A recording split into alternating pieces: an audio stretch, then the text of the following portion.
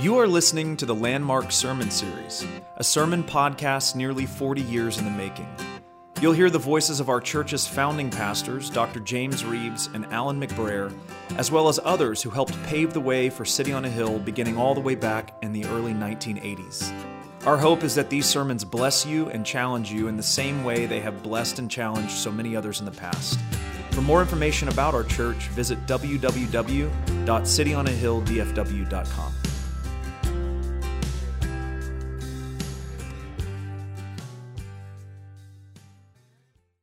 Thank you, Lisa.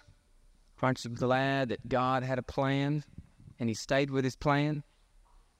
From the foundation of the world, Revelation chapter 13 tells us that Jesus was slain from the foundation of the world, that even before the foundation of the world, God had that plan in mind and intended that that plan was going to be brought to pass. Praise the Lord. Thank you, Lisa. Take your Bibles. Turn to James, the second chapter. The second chapter of James. We're going to pick back up tonight with our study that we began several months ago in the book of James, and I spent about 5 or 6 weeks just getting through the first chapter, and then summer hit, and various and sundry things happened, and I was sick, and then Alan preached for me one night, and we've had various guests and things that have happened, and so it's been about 5 weeks, I guess, since I preached in the book of James, and so we're kind of starting over again tonight, but it worked out fine because beginning with the second chapter, James kind of changed his gears anyway. The first chapter was all about the persecution, the tribulation that comes in the life of a believer, and now the second chapter, he just kind of takes another direction and goes in another way, so that was a fitting place for us to take a break, if in fact we were going to take one. Now, let's go ahead and read these verses together, and then we'll talk about them for just a few moments. Chapter 2 of James, and let's read the first 10 verses.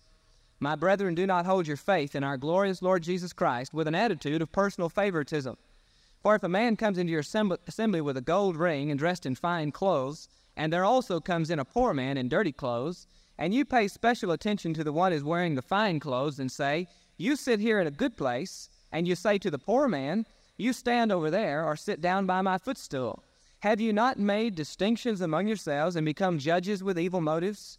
Listen, my beloved brethren, did not God choose the poor of this world to be rich in faith and heirs of the kingdom which He promised to those who love Him? But you have dishonored the poor man. Is it not the rich who oppress you and personally drag you into court? Do they not blaspheme the fair name by which you have been called? If, however, you are fulfilling the royal law, according to the Scripture, you shall love your neighbor as yourself, you are doing well. But if you show partiality, you are committing sin and are convicted by the law as transgressors.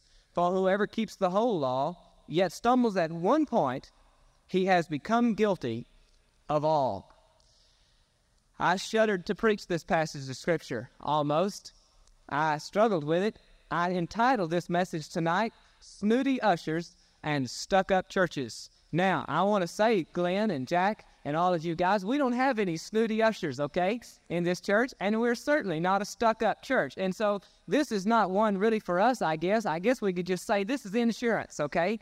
This message tonight is a message for insurance, just to remind us of who we are and to keep us from ever becoming stuck-up or snooty ushers and a stuck-up church. But I thought that title was fitting in the passage.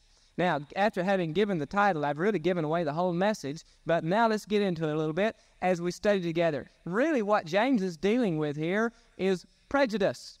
He is dealing with personal favoritism, which translated into daily life simply means prejudice. In my estimation, in the human estimation, of course, in God's eyes, sin is sin, and sin all falls on the same level. But in my estimation, personal favoritism or prejudice is probably one of the ugliest and the most repugnant sins that you and I are ever tempted to be involved in.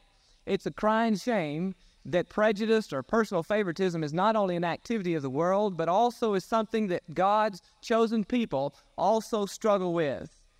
Yeah, that's exactly what prompted James even to write this second chapter, because at least these first 10 verses deal specifically with this attitude of personal favoritism or prejudice. The very fact that God's people are susceptible to this prompted James to even write these verses in the 2nd chapter of his epistle, because you see, evidently, something had begun to happen within the church, within God's people to whom he is writing. There had begun to be this attitude of personal favoritism and this attitude of preference or prejudice against the poor man and the rich man, and for different reasons, there was this kind of prejudice that was beginning to filter into the church. And so James is moved to the Spirit of God to write to them pertaining to those particular matters. And so it's incumbent upon us to be made aware of the fact that it is not just a worldly attitude, it's not just worldly people that struggle with this, but you and I, as the people of God, have to struggle, we have to fight with this, we're encountered with it, we're tempted with it every day of our lives,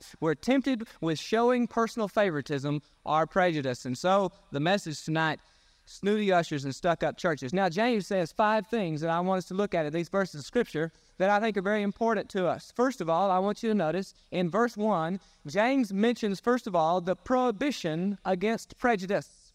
A prohibition against prejudice. He says, "My brethren, do not hold your faith in our glorious Lord Jesus Christ with an attitude of personal favoritism." He says, don't hold on to this faith, don't exemplify this faith, don't have this faith in Jesus with an attitude of personal favoritism. He gives us right off a prohibition against prejudice, a prohibition against personal favoritism.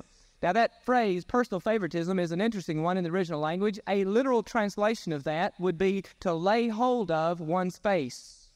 To lay hold of one's faith. So if we were to translate this literally, he would say, don't hold your faith in our glorious Lord Jesus Christ with an attitude of laying hold of one's face. And that euphemism in the Greek language meant simply to appraise someone or to judge someone according to their appearance.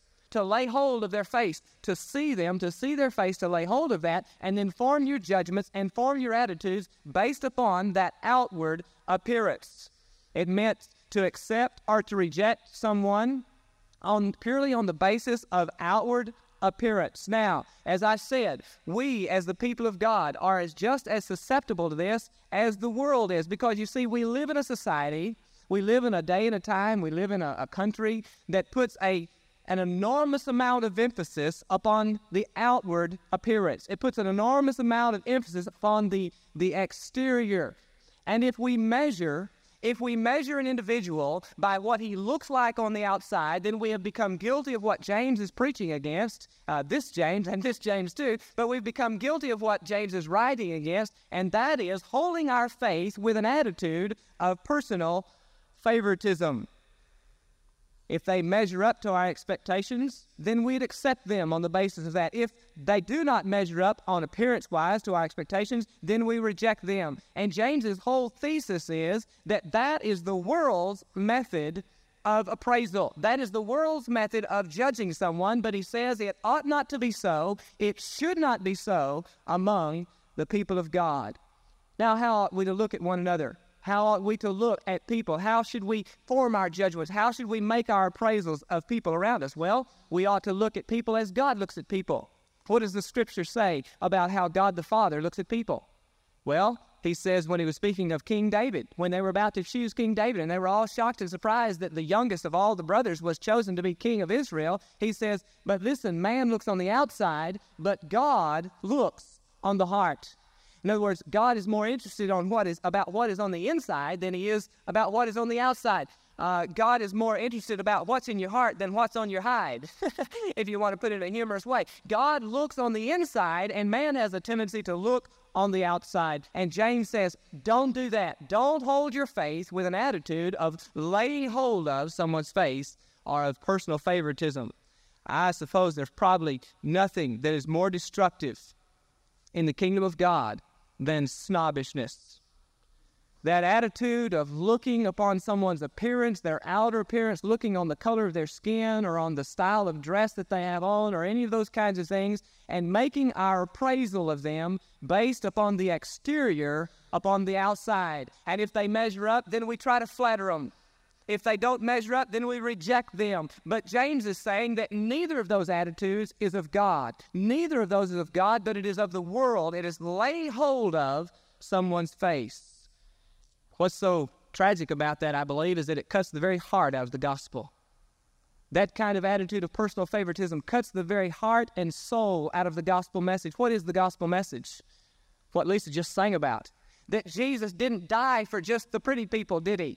Jesus didn't die for just the affluent people. Jesus didn't just die for those that look good, but Christ died for all, every single one. And that we all stand on equal footing in the kingdom of God. In other words, the ground at the foot of the cross is level. There are no levels at the foot of the cross. We all stand on equal footing as sinners saved by grace. And when we refuse to acknowledge that, and when we begin to make our praises and hold our faith with an attitude of personal favoritism, then we just cut the heart out of the gospel message that says we all stand on an equal footing with the Lord. And so James begins the second chapter with a prohibition against prejudice. But let's go on quickly. If we're going to get through 5 of them, we're going to have to. I want you to notice second, the problem of partiality. What are you grinning about, McBrayer? He says you're not going to get through anyway. The problem of partiality. Not only is there a prohibition, but there's a problem. And he gives that to us in verses 2 through 4. For if a man comes into your assembly with a gold ring and dressed in fine clothes, and there also comes a man in poor and dirty clothes, and then he goes on, and you remember as we read a few moments ago, what he says about that and about how we react to that. Now, let me tell you what James is dealing with in these verses here is that he is telling us how this thing of prejudice works in the church. He's so practical. All of the book of James is so practical. He's so practical, he can't just give a prohibition and then not give an example. And so now he gives an example of the problem of partiality and how it actually works itself out in the church. And this is kind of what he says. Mr. Goldfinger comes to church. And really and truly, that's what he really says. The original language, a literal translation of that, a man with a gold ring, it really would be translated literally a gold-fingered man. A man with gold on his fingers.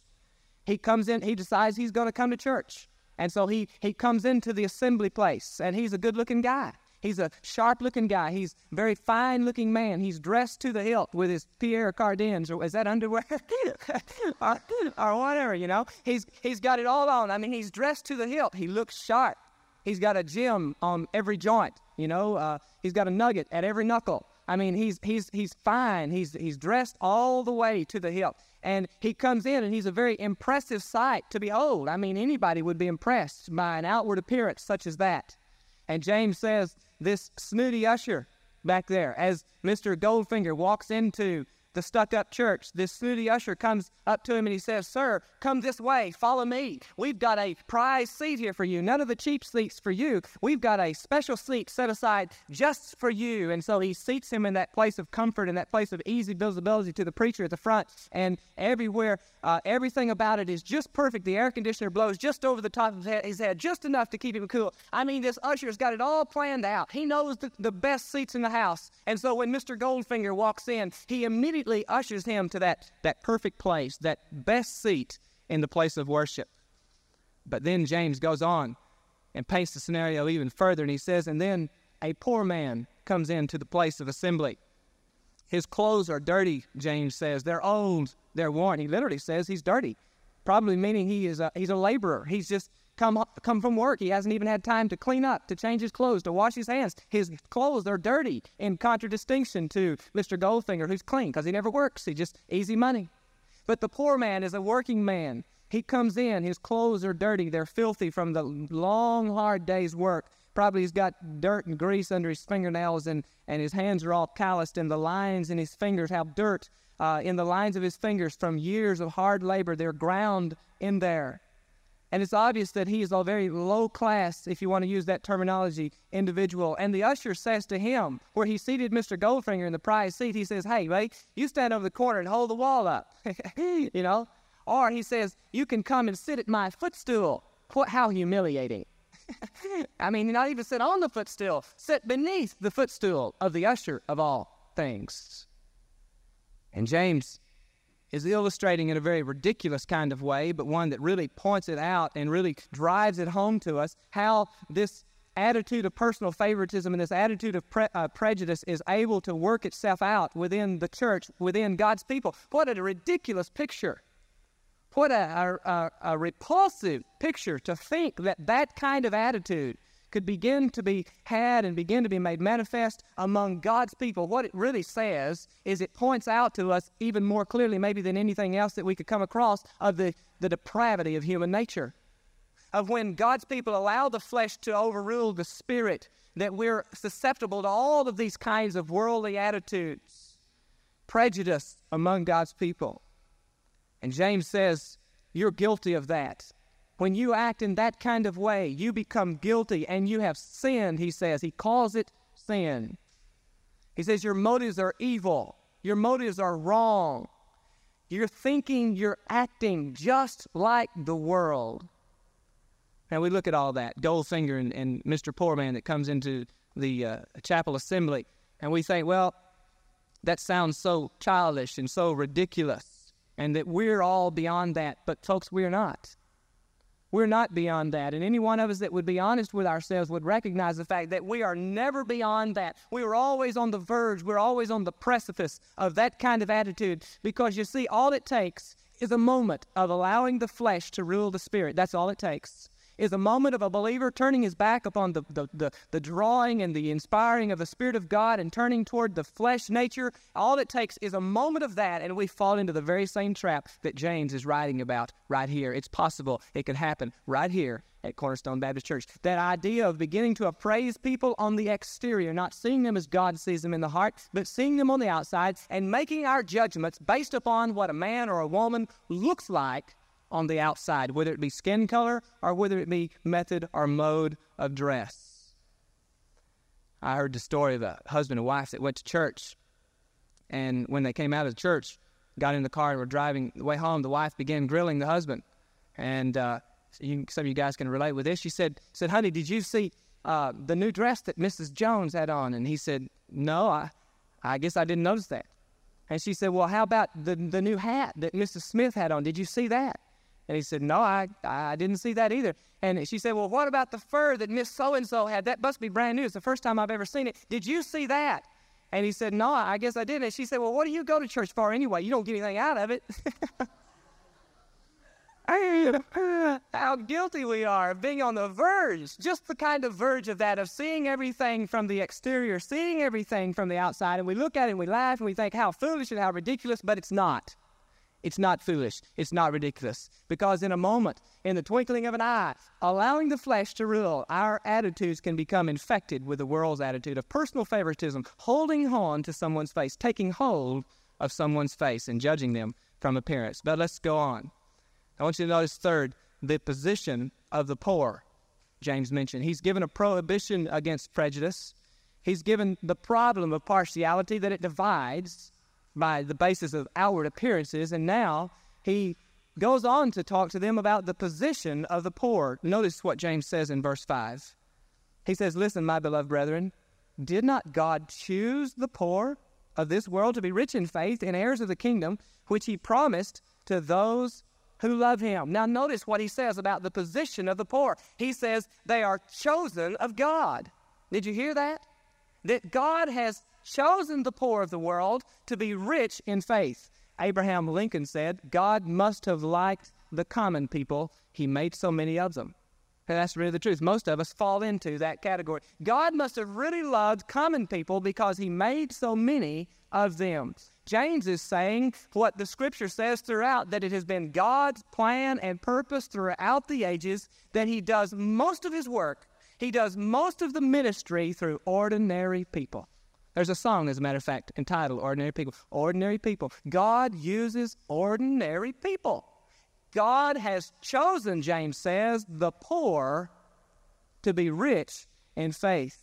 I think it's the same thing that Paul was talking about when he reminded the Corinthians. Let me turn over there right quick and read that to you. How I'm going to get it. 1 Corinthians chapter 1. You might write this down and notice this reference a little bit later. Verses 26 through 29. It's a familiar one. Chapter 1, 1 Corinthians 26 through 29, he says, for consider your calling. He's really bringing the Corinthians down a notch or two. They had kind of gotten a little high and mighty, a little above themselves, and so Paul is reminding them of who they are. He says, now listen, consider your calling, brethren, that there were not many wise according to the flesh, not many mighty, not many noble, but God has chosen the foolish things of the world to shame the wise. God has chosen the weak things of the world to shame the things which are strong, and the base things of the world and the despised. God has chosen the things that are not, that he might nullify the things that are, that no man should boast before God. I'm glad that Paul said that, aren't you? That God uses ordinary people, that God has chosen the weak things of the world to confound the wise of the world. God uses common people, and he's done it for a reason. Paul gives us the reason, in order that when it's all said and done, that man would not be able to boast before God that he'd done it on his own, but that it was God the Father that did it all. He has chosen the poor. Not many noble, not many wise have been called. That doesn't mean that there haven't been any, but he says not many noble, not many wise have been called. But God has chosen the foolish things of the world to confound the wise. Think about it in the life of Jesus with the disciples. What an unlikely crowd to start a movement to change the world. What an unlikely crowd. I mean, if you and I were choosing the 12 men that we would train for those 3 years and then leave them with the gospel ministry to spread to the entire world, would we choose 12 men like Jesus chose? Uneducated, unlettered, fishermen, shepherds for the most part, just the common man of everyday life. Yet that's what Jesus chose. That's who he chose, and he used them for the gospel work. God chooses ordinary people to do an extraordinary task by his Spirit. And at the end of it, those ordinary people can't come back and boast to God because they recognize that it was not in their own power, that it was done, in fact. And so James says, hey, listen, don't be prejudiced against the poor man. God has chosen the poor man. It's the common people that God has chosen to do most of his work through. They're in that position of being chosen of God. Notice he says they're chosen to be rich in faith. I like that. They're chosen to be rich in faith. He uses a play on words. He says he's chosen the poor in material things, the poor in the world's estimation. He's chosen the poor in order that they might be rich. Yes, they're poor in material things, but he says they're chosen to be rich in faith. You know what I've found to be true, and God may show me something different, but to this point, this has been my understanding, that the more things an individual possesses, the more difficult it becomes to trust God. The more material wealth or social standing or whatever, the more things of the world that an individual manages to get their hand on it, and there's nothing wrong with possessions. That's not my point. But it seems that the more that an individual gets, the more difficult it becomes to trust God. Because you see, the rich man is always going to have that feeling that he can fall back on and he can depend upon his material possessions, but the poor man has no place else to lean.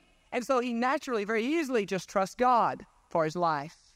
And it seems that the more things that I get in my life, the more things that I shower upon me in my life, then the more difficult it becomes for me on a day-by-day basis to walk in that kind of pristine, childlike faith in the Lord that God is going to provide. That's what Jesus meant when he said to the disciples, listen, guys, it's more difficult for a wealthy man to enter into the kingdom of heaven than it is for a camel to go through the eye of a needle. Jesus did not say it was impossible, and he said that right on the heels, you remember, or he said it's more difficult for the camel to go through the eye of a needle than it is for a wealthy man to enter the kingdom of God. You know what I meant. But he said that right on the heels of that encounter with the rich young ruler who went away sad because he had many possessions, and they were his God. Now, Jesus didn't condemn the young man for having the possessions. He condemned him because his possessions were his God, and he was not willing to turn from that. And Jesus was really and truly stating a spiritual principle there, that it is difficult for a wealthy man to trust God. It's difficult for him to turn away from the world and turn completely and solely to the Lord Jesus. Has a tendency to trust those things. And James says, don't show favoritism. God has chosen the weak of this world to confound the wise. He's chosen the poor that they might be rich in faith. Really what God does, and we all are testimonies of it tonight. God takes nobodies and makes us nobilities, doesn't he? He takes weak things and makes us powerful witnesses when we yield our lives to him. God is in the business of using ordinary people. Don't ever put yourself down because you're ordinary. You're God's chosen. And God has chosen and has ordained from the foundation of the world to do most of his work through ordinary people. He's chosen the poor. Oh, let's go on. Number 4, the persecution by the prosperous. James mentions persecution by the prosperous, verses 6 and 7. But you have dishonored the poor man. Is it not the rich who oppress you and personally drag you into court?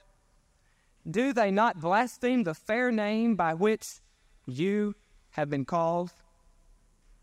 What James is talking about in these 2 verses that I've called the persecution by the prosperous, he's talking of the wealthy, aristocratic, ruling class of that day who persecuted the early church. There were many of them. There were many that fell into that social strata. There were a few that followed Jesus, but a very few. Most of the early church was made up of just the common grassroots kind of people of everyday life. And the aristocratic, the ruling class of that day levied severe persecution upon the people of God in that day. As a matter of fact, it's been that way through history. Every major persecution of the people of God has come from the wealthy, ruling, aristocratic class of people. Never in history has there been a peasant uprising against Christianity. Never in history, and I suspect there never will be. It has always been the aristocratic, ruling class of people that have persecuted the people of God. Now, why is that? I want to give you 3 reasons why I believe it to be true. Because of what the gospel does. 3 things that the gospel does. It hits the aristocratic, it hits the wealthy ruling class at 3 sensitive points. Now, folks, hear me. I'm not putting down the wealthy. I don't think James is doing that either, because there were some wealthy people in the early church. But he's stating an overall general principle, and that's what we're talking about in overall general spiritual terms tonight. The reason that this persecution, that these wealthy dragged the poor Christians into court time after time after time, is because the gospel hit them at 3 very sensitive points in their life. First of all, it hit them at the point of their position in society. The gospel cut their position right out from beneath them. What does the gospel say? Well, we said it a moment ago. The gospel says that we all stand on equal ground in the eyes of God. They didn't like that. They didn't like the idea that they were on equal footing with the peasant man. They had been trained from the very first day that they'd been born that they were a cut above the rest of society, that they were the aristocrats, that they were the wealthy, the ruling class, and that they were in fact better than that peasant there. And so the gospel came along and said, no, you're not. You stand on equal footing before a righteous and a holy God. And they didn't like that. There's something in us that wants to make us feel superior. Some of you don't like that, probably. If you really got honest, some of you don't really like the idea that you stand on exactly even footing with the drunk in the gutter, spiritually, before God. That you stand on exactly the same level as a sinner that is saved by grace, that is separated from a holy and righteous God and must trust Jesus as Lord and Savior. And when they heard the gospel message that said that, they didn't like that, and so they rejected it because it hit them at their position. But second of all, the aristocratic class rejected the gospel because it hit them at their pocketbook. We're going to talk about that in a few minutes in the business meeting. No, we're not. But it hit them at their pocketbook, and many of them rejected the gospel, quite frankly, because it hit them in their pocketbook. You remember in Acts when Paul was in Ephesus preaching the gospel? It was the first time that he went to Ephesus, and he was preaching there in the city of Ephesus, and many, many people were getting saved in Ephesus. Now, in Ephesus, the city there, the chief object of worship was the goddess Diana, and everybody in Ephesus worshipped Diana. Well, when Paul hit town and started preaching one God, not many gods, and that Jesus was the only way to that God, when he came preaching the gospel message, many, many of those pagans believed in Jesus Christ in Ephesus. And a great revival, in fact, Acts 19 tells us, began to break out in that city. Well, now the silversmiths in town had the job of making the little silver statues of Diana for the people to worship. I mean, I guess they made them so they could hang around their neck. They could put them on the dashboard of their chariot. You know, they had those little statues with them everywhere they went.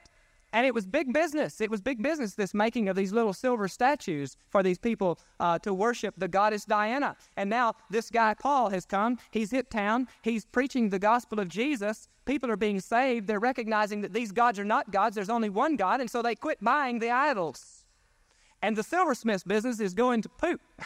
It's just going down the tubes.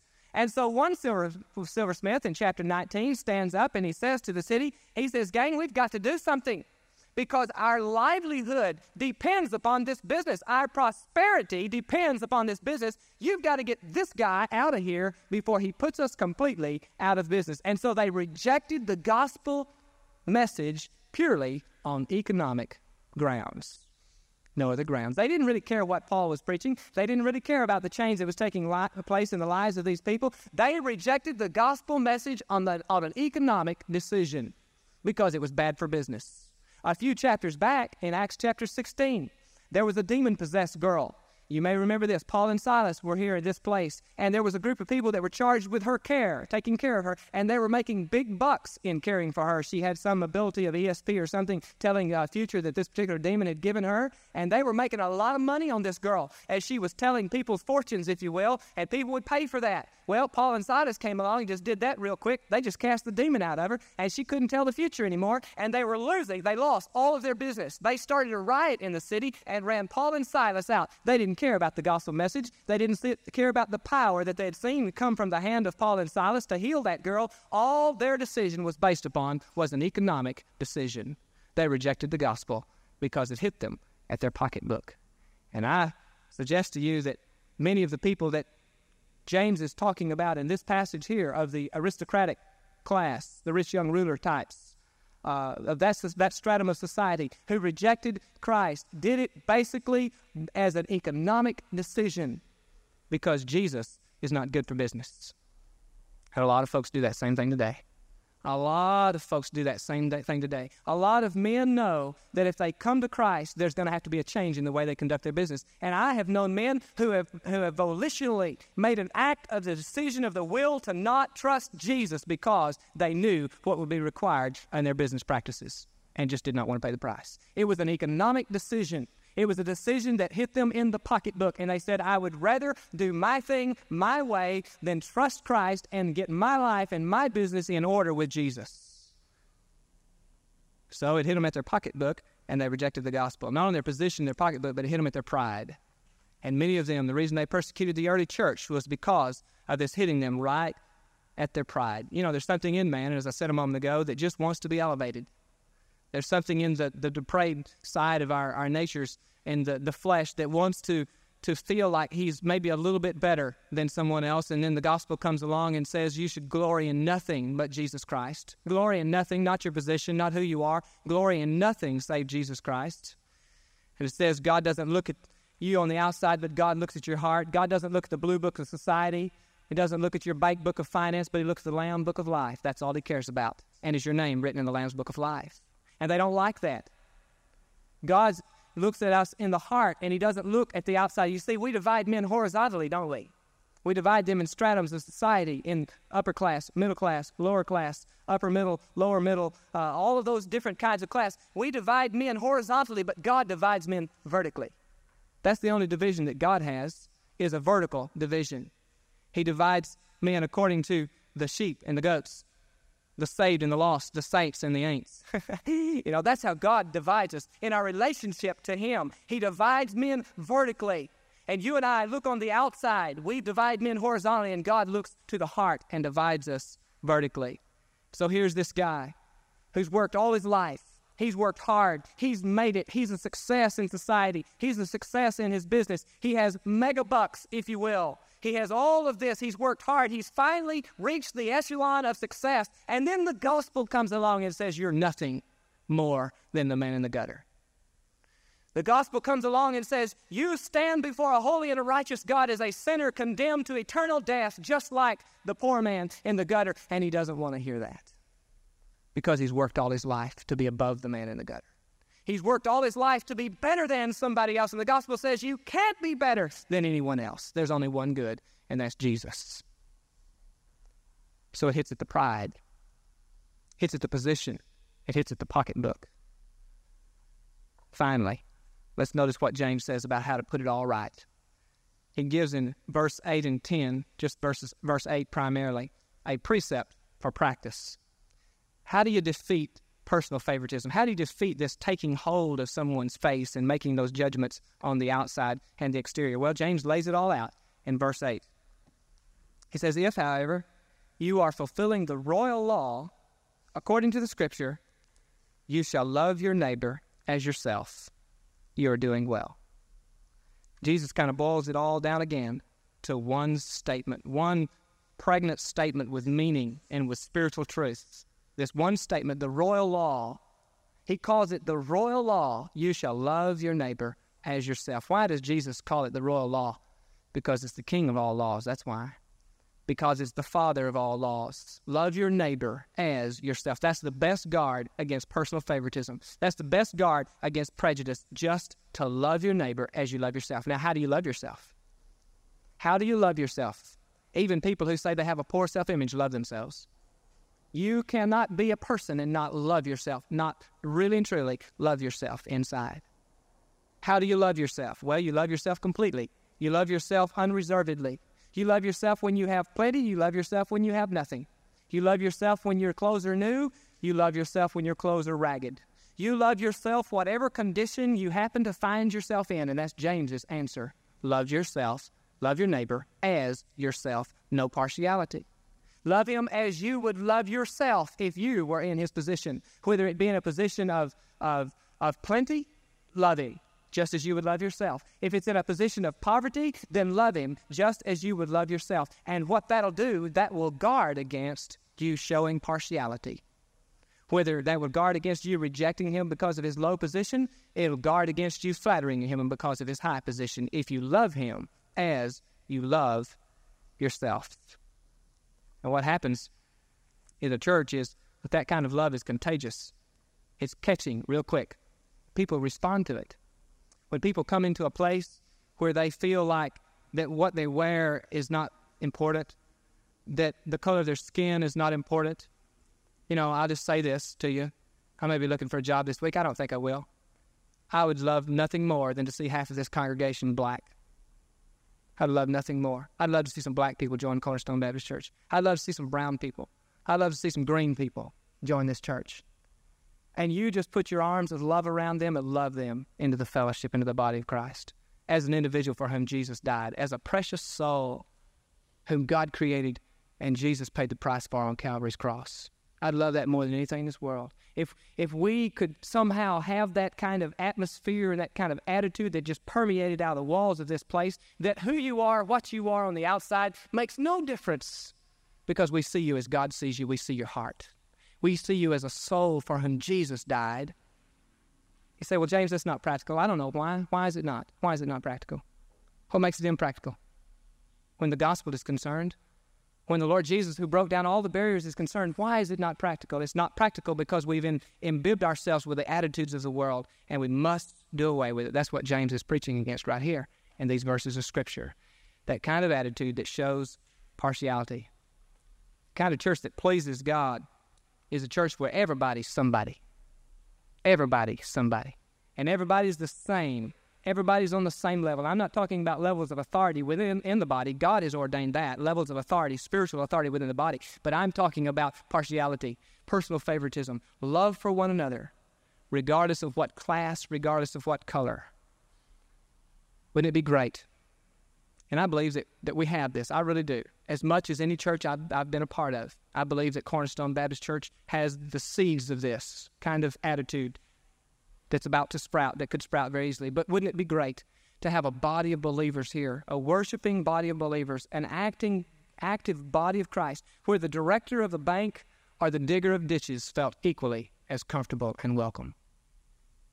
Wouldn't it be great? Isn't that what the gospel is all about? Isn't that what James is talking about? To have a body of believers where the aristocratic nobleman or the anonymous nobody stand on the same ground, feel just as comfortable, worship the same Lord Jesus, and put loving arms around one another because of Jesus, who broke down the barriers. That's what James is talking about. Studi ushers and stuck-up churches, praise the Lord. We don't have any studi ushers, and we're certainly not a stuck-up church. This is in church, though. God's people need to be reminded about it, because in the twinkling of an eye, in an instant, walking in the flesh, we could become guilty of the very thing that God's Word says. Do you hear what James says about it, though? He says, when you do this, remember this when you're tempted with it. When you do this, it's sin. It's sin. When you look on a man because of the color of his skin, when you look on a man because of his dress, because of his social status, and you judge him on the basis of that, you have sinned just as much as if you went out and committed adultery against your spouse. You have sinned. And that sin must be dealt with the same way any sin must be dealt with. Repentance, which is to turn away, and confession and forgiveness. Let's pray together. Father, thank you for your word, for the challenge of your word. Thank you, Father, for the spirit and the attitude of your people here that don't hold their faith in an attitude of favoritism, that really in their hearts would welcome anyone who would want to come and to worship and to be a part of this body of believers. I praise you for that. Father, I pray that you'll test us at that point. I pray that you'll put us to the test. I wouldn't pray that often, Lord, but I pray that you'd put us to the test of our real commitment in this area and just send us some folks, Father, that would test us about how much we're willing to love them as we love ourselves, with no favoritism, with no prejudice. Just love them in the Lord Jesus. And I prayed in his name. Amen. Let's stand together. Turn to hymn number 183. Only trust him. Only trust him. Monty is going to come lead us in our invitation time. You respond to the Spirit of God as he leads. I'm just going to leave that to you. Maybe on the basis of the message this morning, some of you still need to respond to that. God's been dealing with you all afternoon. Then we invite you to respond publicly here tonight. Maybe on the basis of what God's Word has said here tonight, that maybe you just need to make a commitment in your heart and your life to do away with that kind of personal favoritism, that kind of prejudice. Then we invite you to come tonight. Let's sing together. Only trust him. Sing it as a victory hymn, as a hymn of commitment. Monty, come lead us.